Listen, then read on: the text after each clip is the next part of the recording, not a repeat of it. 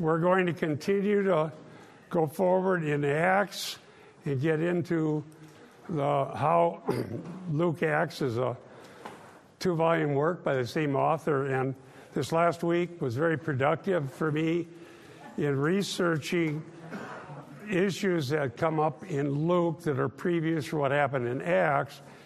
And I've noticed that some of the passages that we thought were difficult passages now are pretty obvious when you see what is being done in Luke Acts. So let's pray. We'll begin and start digging through the scriptures. Thank you, Lord, for your work of grace that you've done that would even give us a love to learn. May you open our hearts and minds to what you've said, and may we love the gospel and love you and one another and love the truth. We ask in Jesus' name. Amen. This morning, we are moving forward in Acts, and I have the title, True and False Exorcism. And we find in Luke Acts that there are often couplets where God does something through Christ, the Son of God, God the Son, and then there is a negative reaction to it. There's what God's doing, and then what is happening with people who are false. And keep in mind that in Luke Acts, the travel narrative goes all the way from Luke 9:51 to the entry to Jerusalem. And the theme of Luke Acts, besides the Messianic salvation coming, is that Jerusalem rejects the prophets that are sent to her. And so the true and the false are part of that theme of God being at work, and then there's a resistance and also people who claim to be from God who are not. So that being said, the first 2 verses we've covered, but I want to focus on something that came up in Acts 19:12, and then we'll go forward from there. God was performing extraordinary miracles by the hands of Paul, so that handkerchiefs or aprons were carried even from his body to the sick, and diseases left them, and the evil spirits went out. I pointed out the last time that we were in this section that God is the one acting, and the means that he uses is the hands of Paul, and these extraordinary things happen that are very unusual. In fact, things happen in the Gospels and certainly in Acts that point to the truth of Messianic salvation through Jesus Christ. Now let me go forward now to verse 13 as we look at this. And then verse 13 shows the contrast. Then some of the itinerant Jewish exorcists undertook to invoke the name of the Lord Jesus over those who had evil spirits, saying, I adjure you by Jesus whom Paul proclaims. Now notice the tenses and the different issues. And you probably know what happens. It didn't work very well. So we'll explore that. And I happen to have a lot of experience with this, having been in deliverance ministry in the 70s and seen some amazing, extraordinary things happen that led to even further deception in my life. And it's really scary.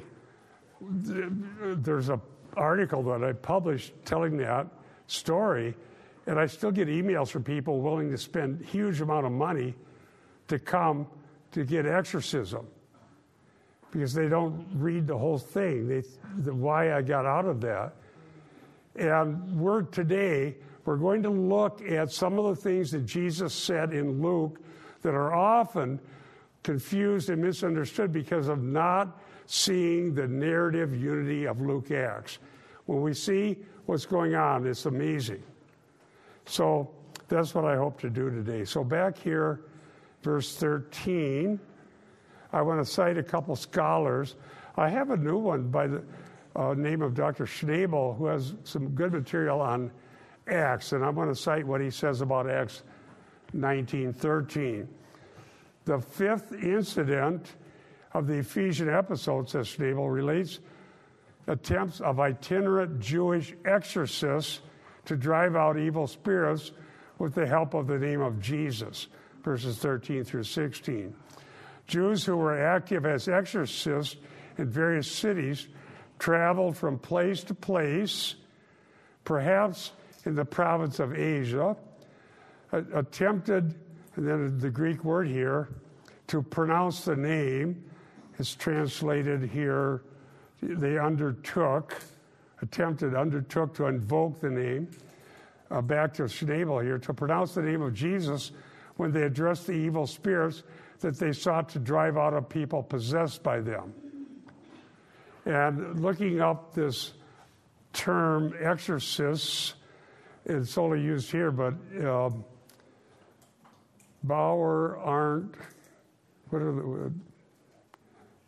of the more famous Greek sources says this: exorcists an exorcist would be one who drives out evil spirits by the invocation of transcendent entities, unquote. Now, this is confirmed in Josephus, who speaks about versions of Jewish exorcisms and how they attempted to extract demons from people, including things like magic roots and things that try to draw the demon out through their nostrils and so on. So this is not, how would you say it, the rationalists said, well, ancients believed these mythological things. Now we know better. There are no demons. There are no miracles. Well, that approach pretty well died with the discovery of the fact that these are events that are tested in various sources, including the Bible and Jewish sources and other ancient sources. So the issue then is, why is Luke telling us this here, and what is the point?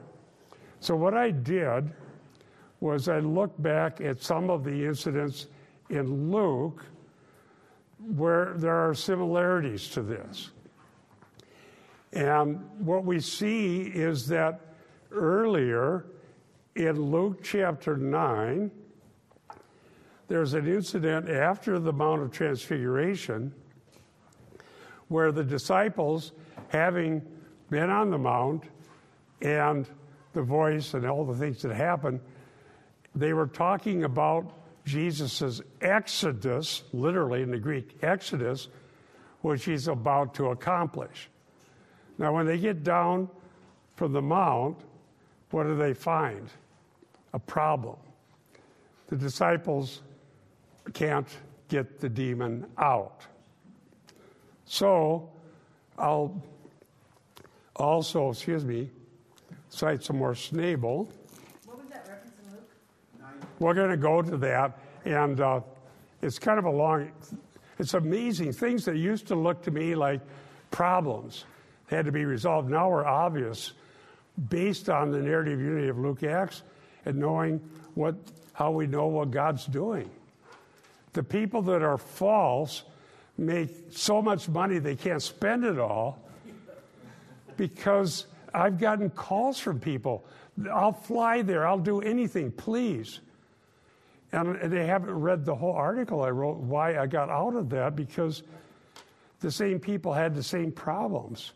And the false teaching, let me give you a preview. The false teaching is that deliverance is therapy for Christians. In other words, the reason you have anxiety, or the reason you have a disease, or the reason for any kind of problem that may happen is that you're a Christian who needs an exorcist. But that's not the point in Luke Acts. The point is that God delivers people from Satan in ways that nobody could ever do. And it only happened because the Messiah came and demonstrated the power of God. So if you want to get your finger into a Bible section, that we're going to go to. And I'll read another citation. Take a look at Luke 9:37. I printed one out for Brian to read because he had called me and I suggested that he have this so that we could have a longer reading. But get your finger there and I'll read something that Dr. Schnabel pointed out. The existence of Jewish exorcists is implied in Luke 11:19. Either today or another day, we'll get to that. Josephus asserts that Solomon had been granted knowledge of, quote, the art used against demons for the benefit and healing of men, unquote. So that's from Josephus. And that he had left behind, quoting again Josephus, forms of exorcisms which those possessed by demons drive them out, unquote. So there was an art to cast or to getting demons to go out. It was considered an art that supposedly Solomon had left behind, and various Jewish people believe that they knew what that art was. Now, back to Schnabel, establishing a tradition that was still alive in his own day in the first century. The expression translated evoked the name, and then it has the Greek for that, refers to the incantation of a formula that includes a name regarded as having the power to drive out evil spirits from people. And then there's some Greek in there. The belief that the names have magical potency, that a higher power that resides in the knowledge of the name of a person or a god is attested in numerous pagan texts, unquote. There were Jewish exorcists, there were pagan exorcists, there were people who believed, and it was generally understood that if you knew the name of the demon, that gave you power over the demon, and that would be how one would get the demon to go out. Now, the false Christians who are totally deceived take the same idea and suggest that Jesus was better at it rather than seeing the unique power of God in Messiah. Jesus had to know the name to get to go out, and they base that on misunderstanding of certain texts. But that's not what Luke is telling us. So the answer to this, by the way, is knowing the Bible better. Because I found that when I first started writing, I had a group of charismatic pastors that got together, and we were looking at these things, and I'd write papers and we'd talk. But to get someone to be convinced, you have to be able to give a solid biblical argument, not just a story. I had as many stories as anybody. But what does the Bible say, and what is he telling us? So they believed the name was the key. That's what's going on. Let me tell you a story to show you that I did have stories about this, and it was really all I knew at the time was the early 80s when we first bought a house after we moved out of that community we were in. I used to be in the deliverance ministry, then realized, why do the same people have the same problems? Some people are converted, and that was it. They have the same sanctification process as anybody else. Other people kept coming back for more, whether it was curse breaking or deliverance or whatever they were looking for. And what happened was this person we used to counsel when we got our first house and first phone, the phone rings, if you want to look at this, and this lady who we used to counsel started prophesying. And so on the phone is someone I knew saying, "Thou art the great man of God and you have power." Well, I questioned that because I doubt that God would call me up to flatter me. Okay? Because that would be bad. And not knowing that any better, I just decided to use, has Jesus Christ come in the flesh? Remember, any spirit that confesses that? Well, I understand that a little differently now, but that's all I knew. Has Jesus Christ come into the flesh? And the voice says she believes that. Second person, the person who supposedly was prophesying. So there's the person who called, and the voice says she believes that. And I said, nope, wrong answer. I'm not listening to this. But there's no reason to doubt the supernatural, but there's also no reason to doubt deception. And some of the most motivated people are the ones who end up deceived. Amen. And the reason we need to know the truth is that Satan is the liar, the father of the lie. He's the deceiver. Right. And the Antichrist will use counterfeit, or I wouldn't even use the term counterfeit, signs that will teach the lie. So what you need to know to not be deceived, there are two grand overriding messages that are out there. And they're the very two that started in the garden with the first sin. There's the truth, which is God and his Messiah. And Jesus said, you are of your father, the devil. And when he speaks the lie, John 8. And the lie, what is the lie? You should be like God. You can rebel against God, and you'll be better off for it. That goes back to the Genesis. Now, let's go to the next slide. Oh, by the way, just to show you that this isn't, a unique way of looking at this. I'll read the caption for this. This bull was photographed at the Berlin Museum of Ancient Near East, the great magical papyrus of Paris from Thebes, with an approximate date of AD 300 to 350. So it's a little later, but it contains the incantation, and it uses words from the Greek, very, very much the same as here.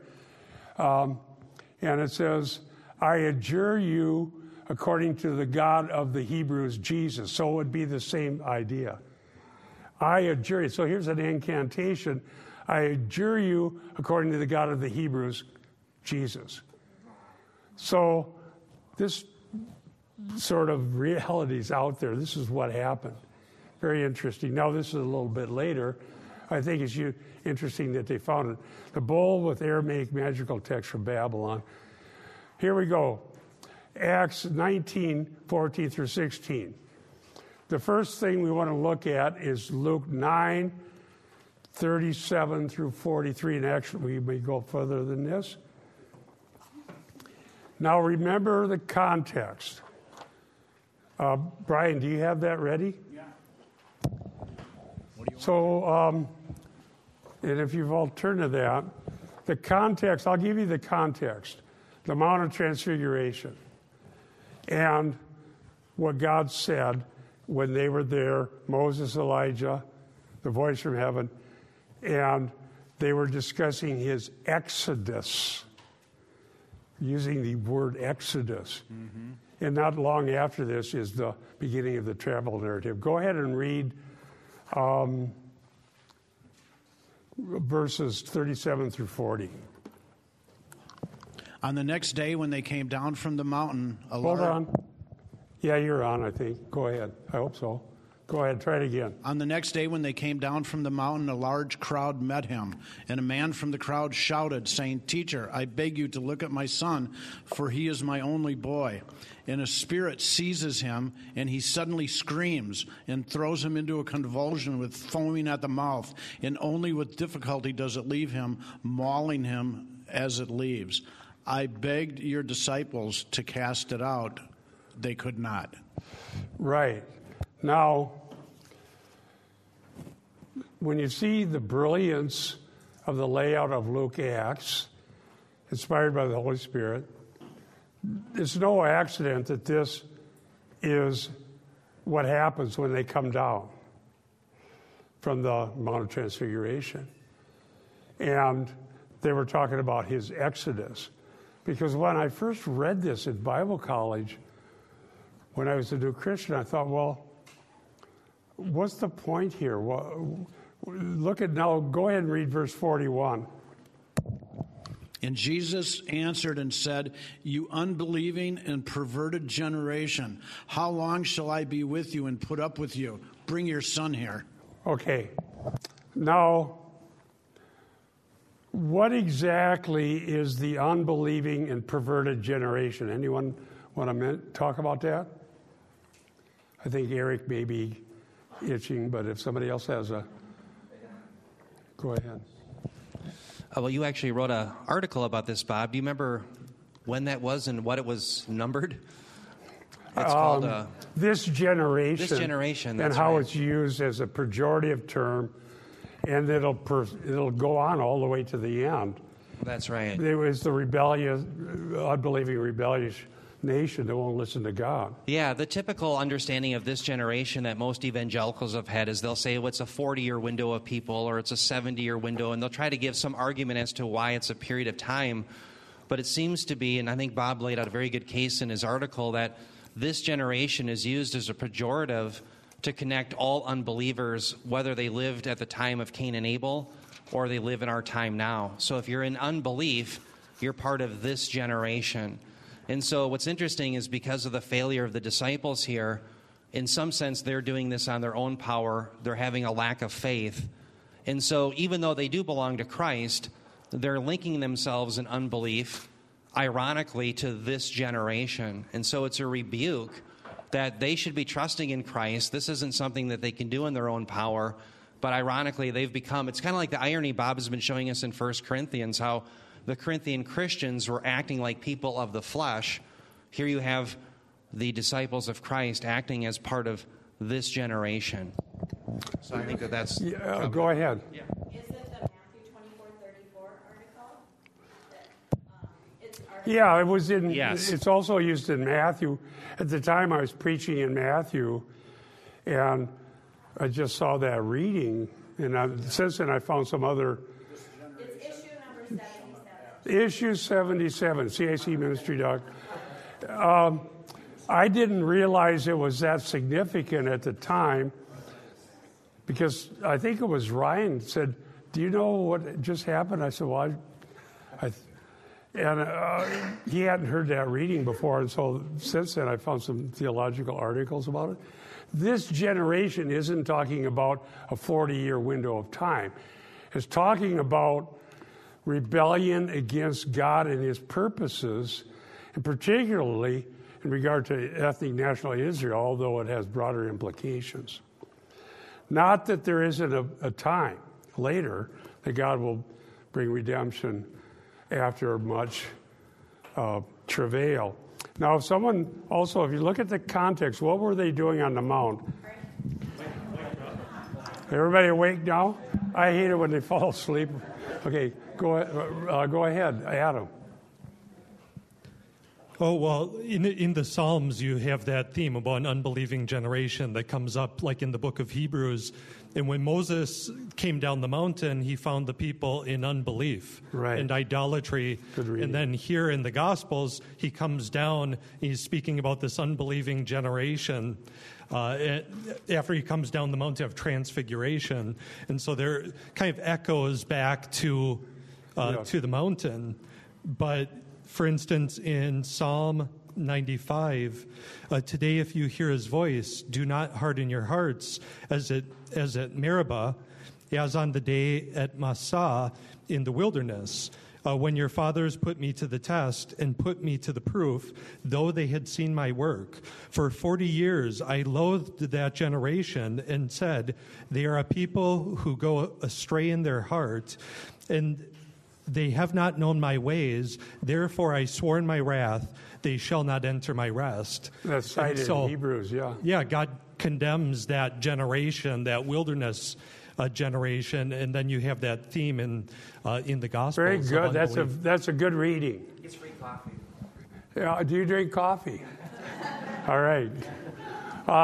That's a very good reading, and I have here my oldest interlinear Greek, and when in the Luke account of the Mount of Transfiguration, behold, there talked with him two men, which were Moses and Elijah. So Here's the law and the prophet, the great lawgiver Moses. They went astray, and they had Elijah, and who appeared with him in glory and spoke of his. Now, this is a poor translation.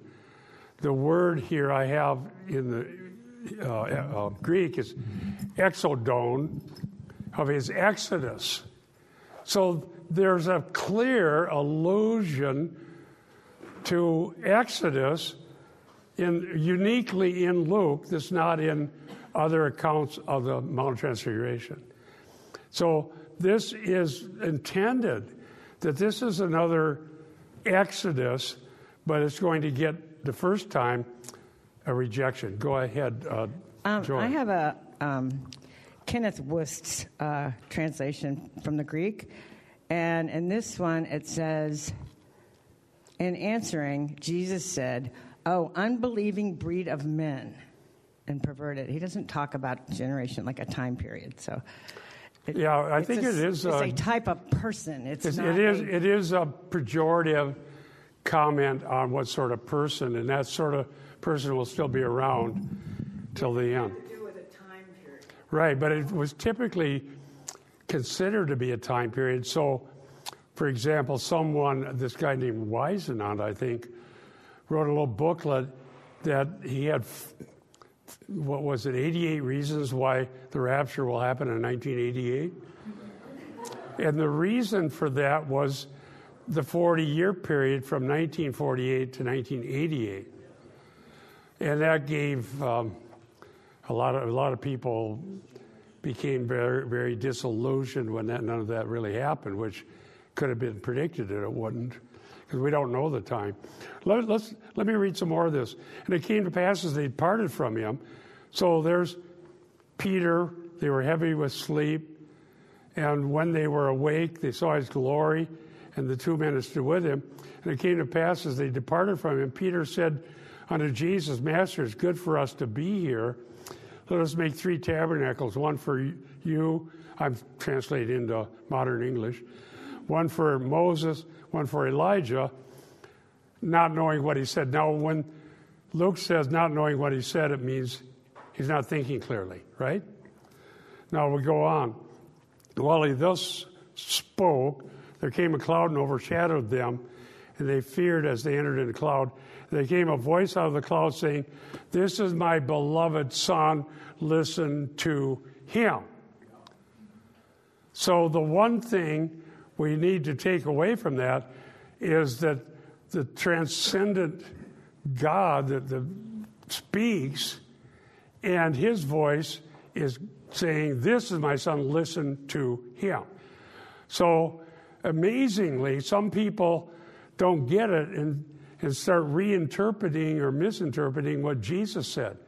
If Jesus tells you that what the answer is, that's the right one, because he's God and he cannot lie. He's the God the Son. And then they came, and then they found this situation. Now, when I first read this, I thought, well, why would he be so harsh with them?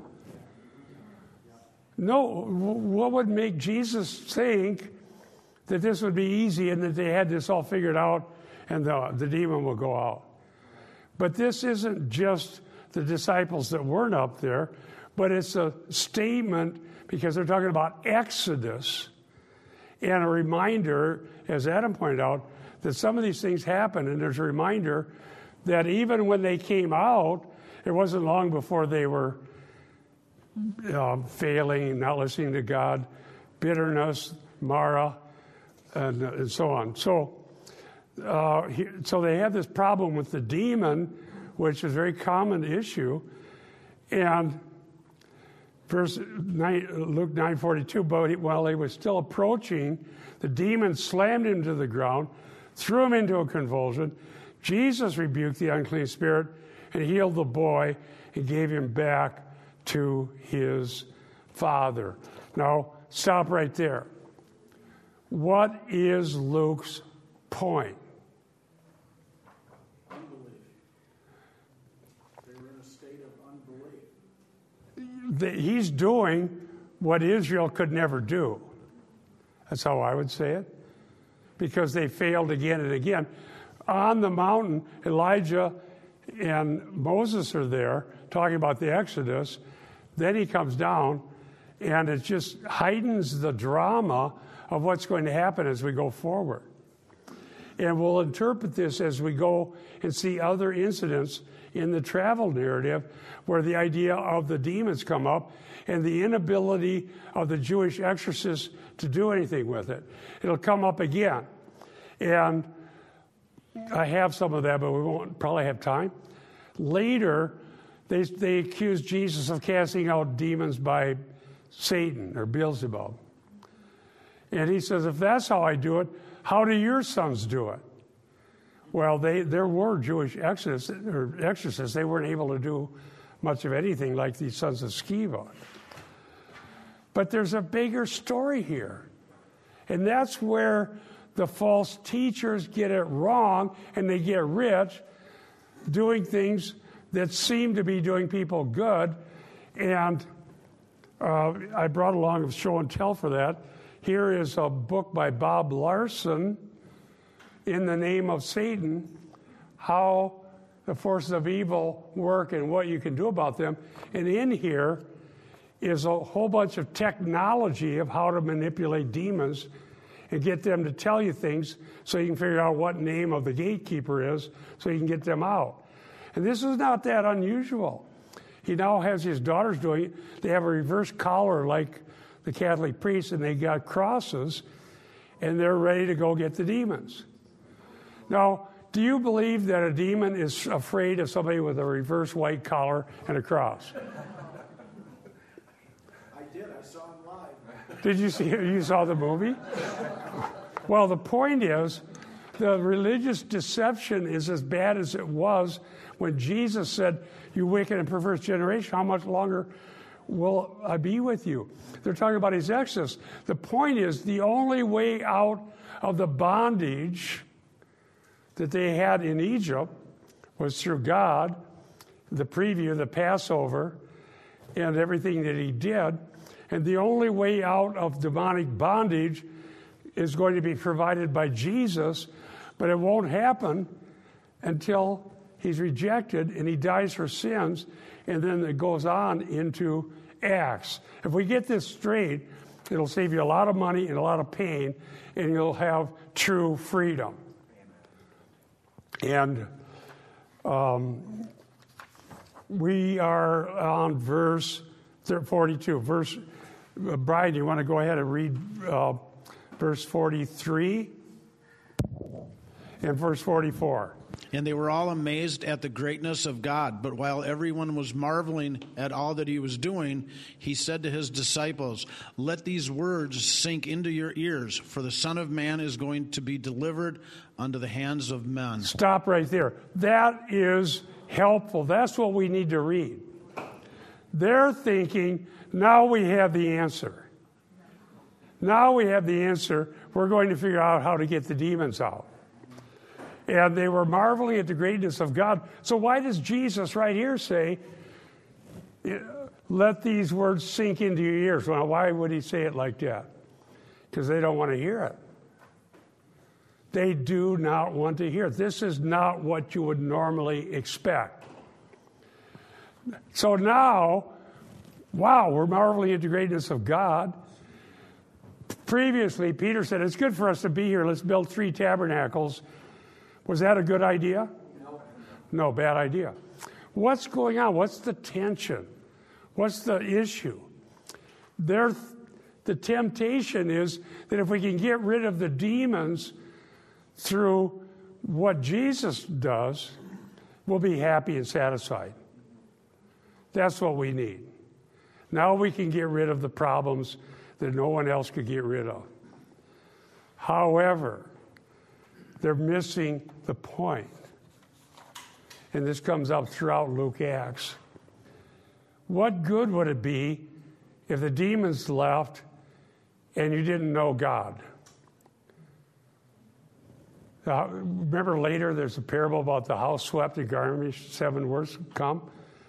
Well, then that turns in Larson and other people's version, that turns into technology too. You got to find out the gatekeeper. That's not the point. there's a bigger picture of unbelieving generation. Even if the demons were tossed out, they're still under the power of darkness. They still have no forgiveness of sins. They're still lost. They're still heading for hell. And they may have solved a problem, but it would be worse. And there's many parables that are pointing to that. The miracles of deliverance are not there to show Christians how to solve problems before they die. They're there to show that only God in Christ can deliver anyone from the power of darkness. And that, let me just cite from memory. Do not, remember they said, the demons are subject to us. Do not rejoice in this. Why? Now people want to say, well, I was seeing Satan, which is a proleptic statement, falling from heaven like lightning. And they're saying, see, if you can get the demons out, we can kick Satan out of heaven. Well, that is feeding in to what will destroy anyone in ministry, which is pride. The big enemy is pride. What did the serpent say to Eve? You shall be like God. Why should you be satisfied eating through the paradise and all the fruits for you? You don't have to pull out the thistles, you have to tend to keep it, when God's withholding something from you. Go ahead. Yeah, I think I'm starting to understand what you're saying here. So God is angry. He says to Peter, shut up and listen to my son. Basically, that's what he's saying. Just shut your mouth. What is that Andy Griffith show? Shut your mouth. Just shut your mouth. And I think that Jesus is angry here too, because he's doing the same thing. He's angry because these guys are not listening to him. They're just trying to launch out on their own power to drive out this demon. He's like, hey, look at me. I got the answers, not you. And the answer is atonement, not getting the demons to go. Let's read on. Turn to 45:46 of Luke 9. 45:46. I'll read this one. Let these words sink into your ears. The Son of Man is going to be delivered in the hands of men. What would you think? Well, he got the demon out. He's going to be rejected, delivered into the hands of men. Well, then what are we going to do? That's what I would think. Verse 45, it says this directly. But they did not understand his statement. It was concealed from them. I would say that's a divine passive. Anyone, would you agree with that? It's a divine passive. It was concealed by God. Because so that they would not perceive it, and they were afraid to ask about his statement. Later, it says, Jesus laments, these things have been hidden from your eyes. Now, whether that's divine passive, we can discuss, but look at what happened in verse 46 to show what the problem is. Look at 9:46. An argument started among them as to which of them might be the greatest. Why does Luke have that right there? This will come up again. And the argument about who's the greatest is the very thing that'll shoot down pastors, teachers, ministers, anyone. Pride is the Achilles heel that destroys the people through temptation. And Paul alludes to that in 2 Corinthians 12 when he talks about the thorn in the flesh. Why was it given? Even though it was a messenger from Satan, to keep him from exalting himself because of the abundance of revelations.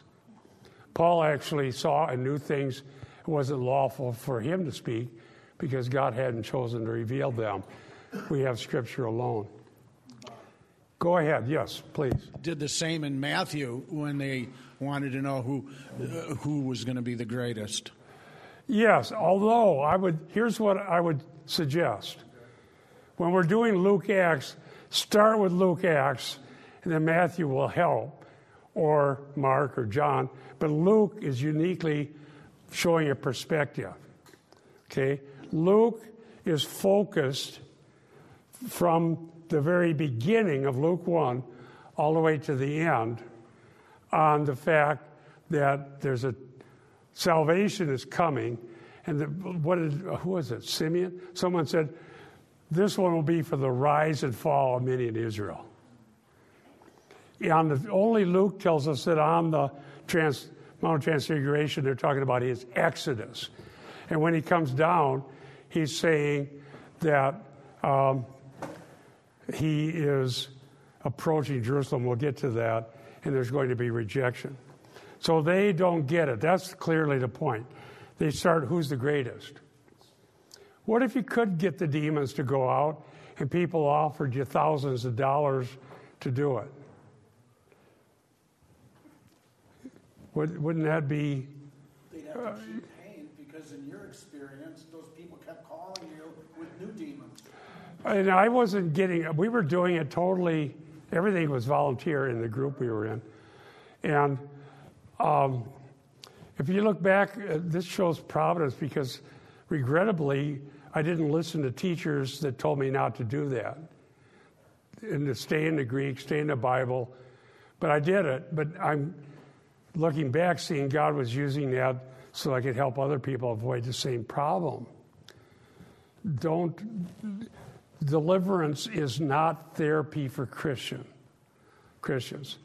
Curse breaking is not effective because if some curse causing you to have poverty is broken by a curse breaker, but you never come to Christ, you're cursed no matter what. In fact, it might be the biggest curse ever would be have no problems, be happy, wealthy, nothing ever goes wrong, have no signs that any demon ever bothered you, have not one thing go wrong, and then you die and go to hell. Is that a blessing or not? So there's a lot to learn.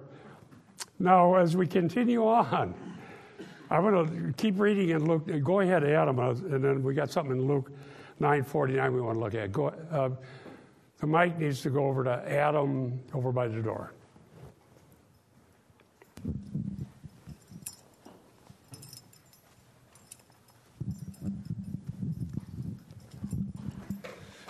I was just going to say, with some of these themes you're talking about, the exorcists or the false exorcists, really the disciples, when he rebukes them as being among this unbelieving generation, they were really trusting in themselves, in their own power, in their own greatness.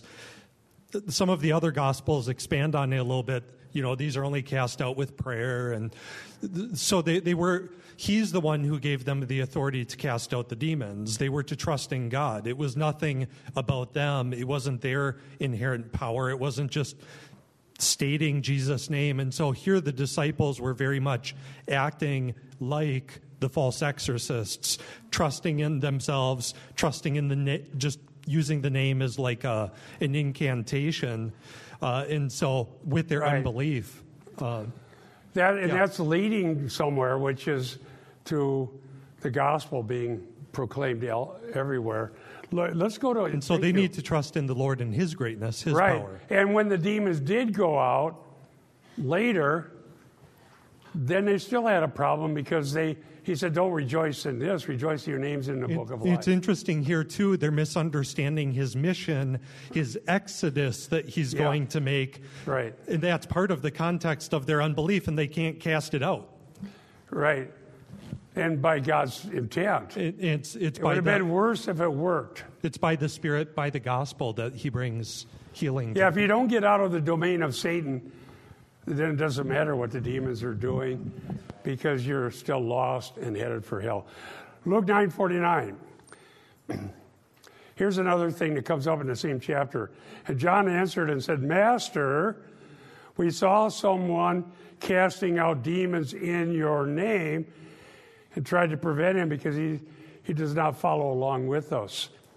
Now, when I first studied this in the early 70s in Bible college, it seemed like a contradiction because later Jesus says something different, but now it makes all the sense in the world to me. Here's why. If this person is in fact knows who Jesus is and is with him, then that's a disciple who the demons don't actually go out other than through God's intent. And these are probably disciples, and they were saying, well, we're the greatest, you can't do this. Now look at verse 50. But Jesus said, do not hinder him, for he who is not against you is for you. That seems cryptic right now. In fact, I remember going through that with our teacher, John Phillips. Phillips was my teacher of Luke when I think that was who I was lecturing when I was in Bible college.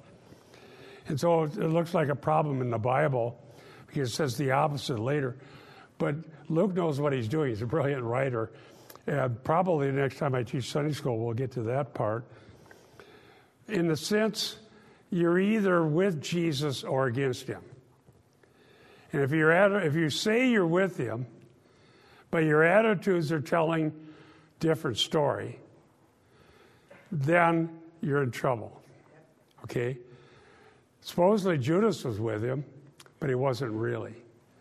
Others who say they were with him aren't really. So there were these couplets later with the sons of Sceva, and then before that was Simon the sorcerer. He said he was with him. Turns out he wasn't. So we'll find out later. In this case, leave him alone.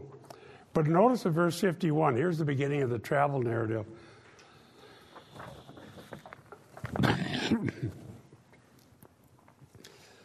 But when the days were approaching for his ascension, notice, for his ascension, they're thinking the kingdom is going to be restored to Israel, but it's the time that for his ascension.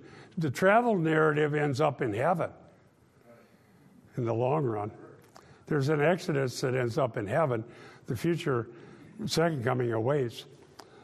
And he sent messages on ahead of him, verse 52, and they went and entered a village of Samaritans, a preview. Now the Samaritans reject God's purpose, but some of them will be saved. Israel rejects God's purposes, some of them will be saved. The Gentiles, there's previews of Gentile salvation. This is a preview of the Great Commission.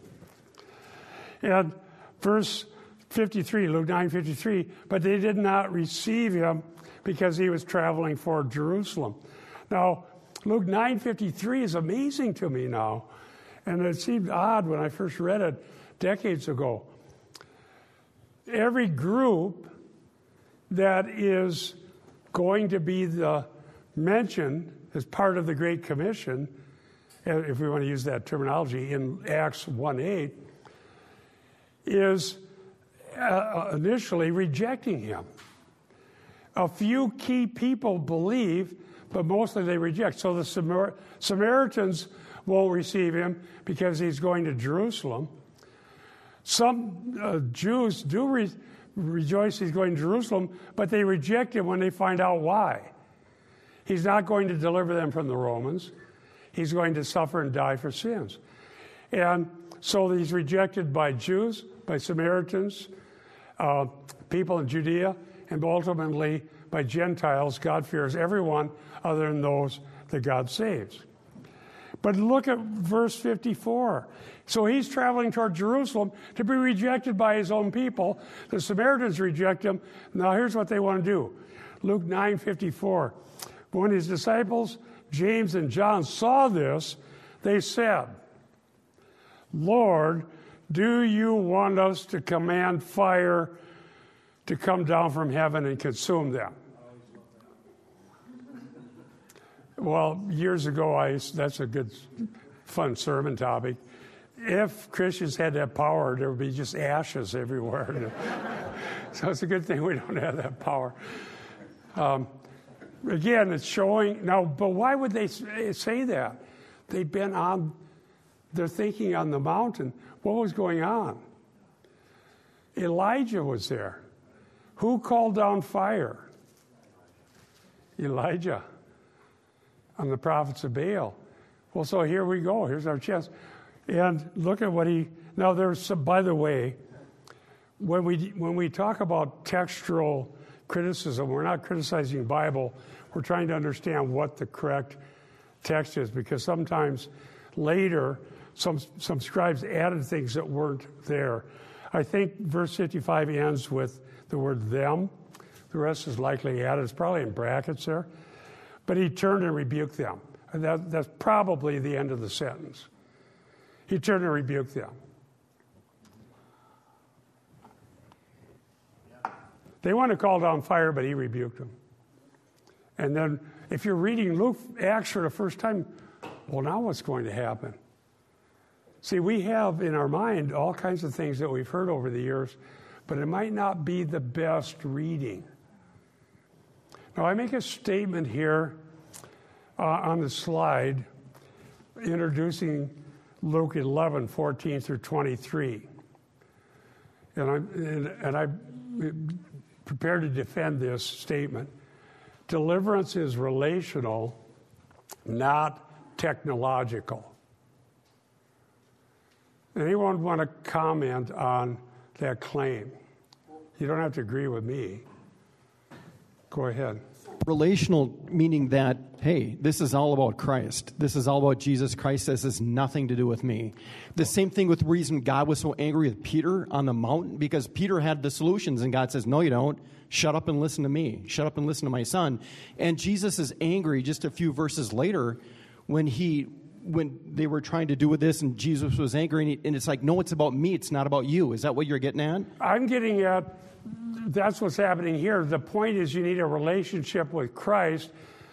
And to be delivered from the domain of Satan, you have to know Christ and be in his kingdom, which is yet future. You need to come out of the domain of darkness into the domain of his beloved Son. And that's what I mean by relationship. Now, let me explain what I mean. The term to know in the Greek, or any language that translates the Bible, can mean knowledge of facts or techniques, or it can mean relational knowledge.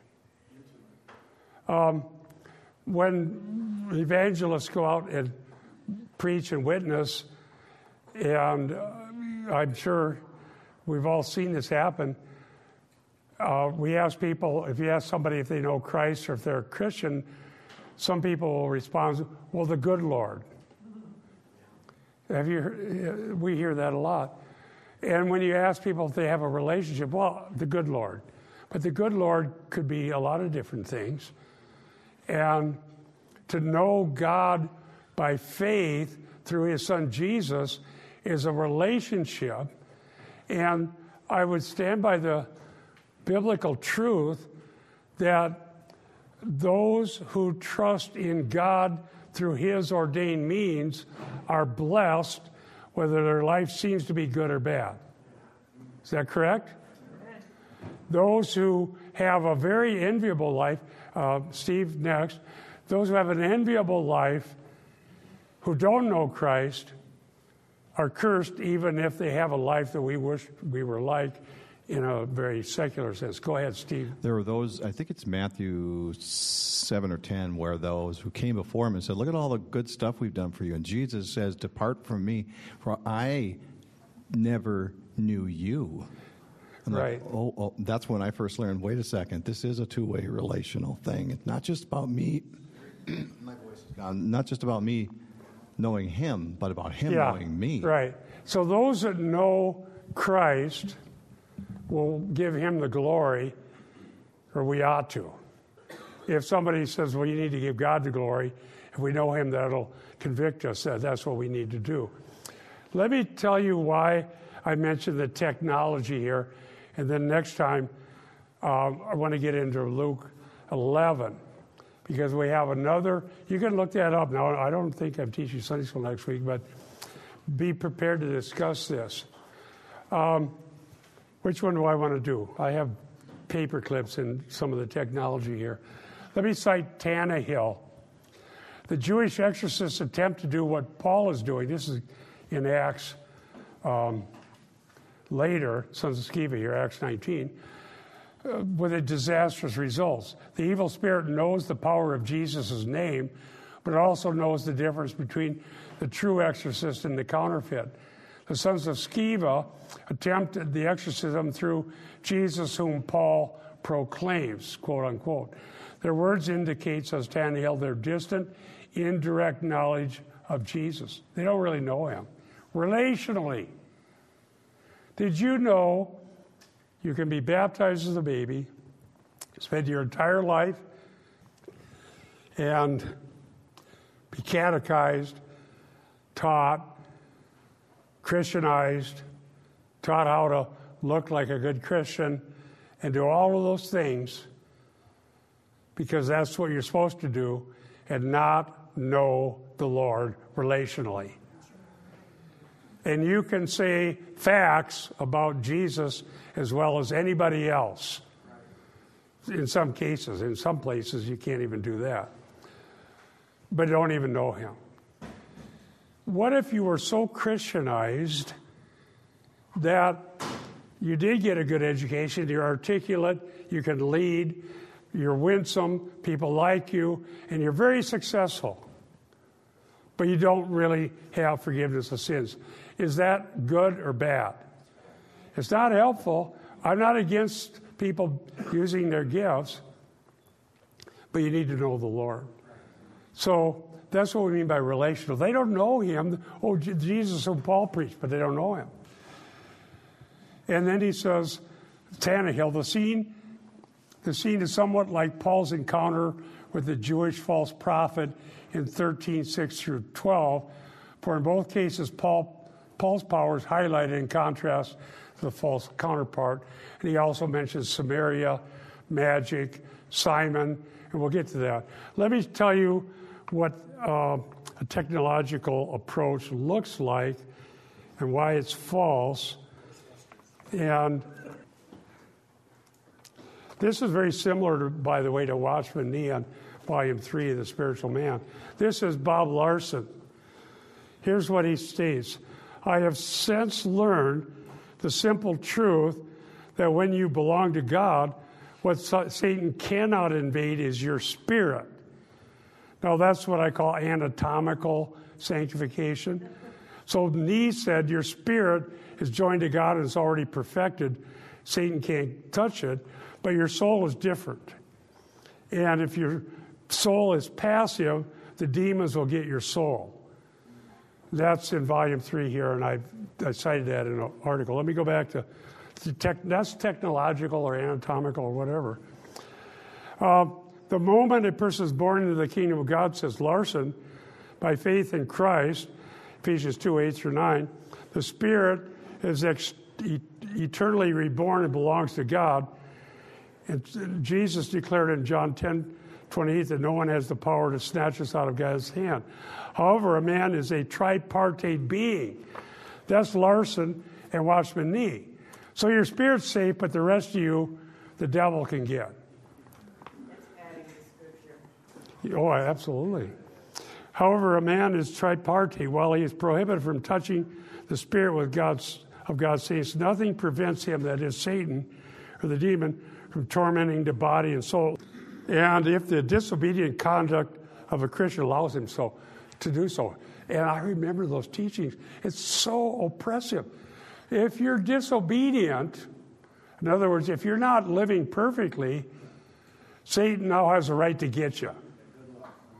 And once that happens, then you need to find out how he did it, why he did it, and have a technology to get you out of it. And so the technology involves finding the gatekeeper. And here is what Larson says. Exorcisms are often complex procedures that need to be performed methodically, sometimes over an extended period of time. Not doing so many may preclude the opportunity to face an important demon. So there's multiple demons, gatekeepers, methodical. It's a technological approach to deliverance. And that's what I believed, and I regret that believing that harm people to my shame, and only by the grace of God did I get out of that. And the one thing that I think can help is to use my own having been deceived. And in fact, I wrote an article that explained what I did and how I got out of it. Issue 78, The Bondage Makers, How Deliverance Ministries Lead People to Bondage. And I start with one of the most dramatic things that happened. Looking back at it, that may have actually been a conversion, because after the event, that person was the next day in her right mind and doing well, and we never heard from her again. But I thought, well, now we finally got it right. Secret spiritual laws. God doesn't deliver people by using spiritual technology. He does so through Jesus Christ. Okay? And the way that you are delivered from curses, demons, and everything else is through forgiveness of sins, blood atonement, turning to Christ, and whatever happens between then and glory, you have access to the throne of grace. And God has authority over all things. You have direct access to Him. And God will not leave you cursed because somebody doesn't know a secret about how you got cursed. If you're remember Balaam tried to reverse a curse, couldn't do it because God had blessed.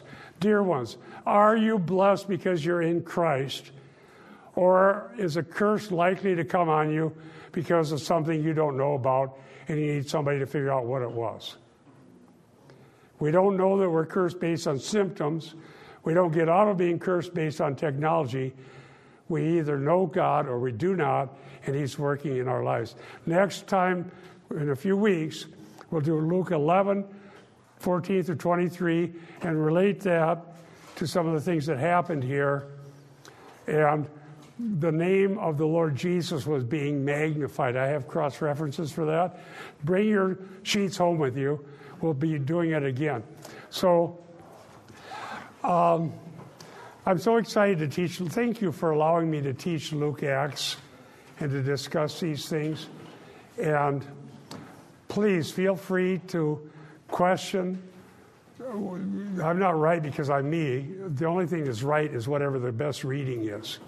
That's what we need to learn. Let's pray. Thank you, Lord, for your kindness and goodness. We pray for Pastor Eric as he teaches the Word of God to us and preaches the Word. Pray for those who may hear this and don't know you, that they would turn to you and turn away from living for self-sin in the world and come to the Lord Jesus and be saved. And we pray this in His holy name. Amen. God bless you. Thank you for coming to Sunday School.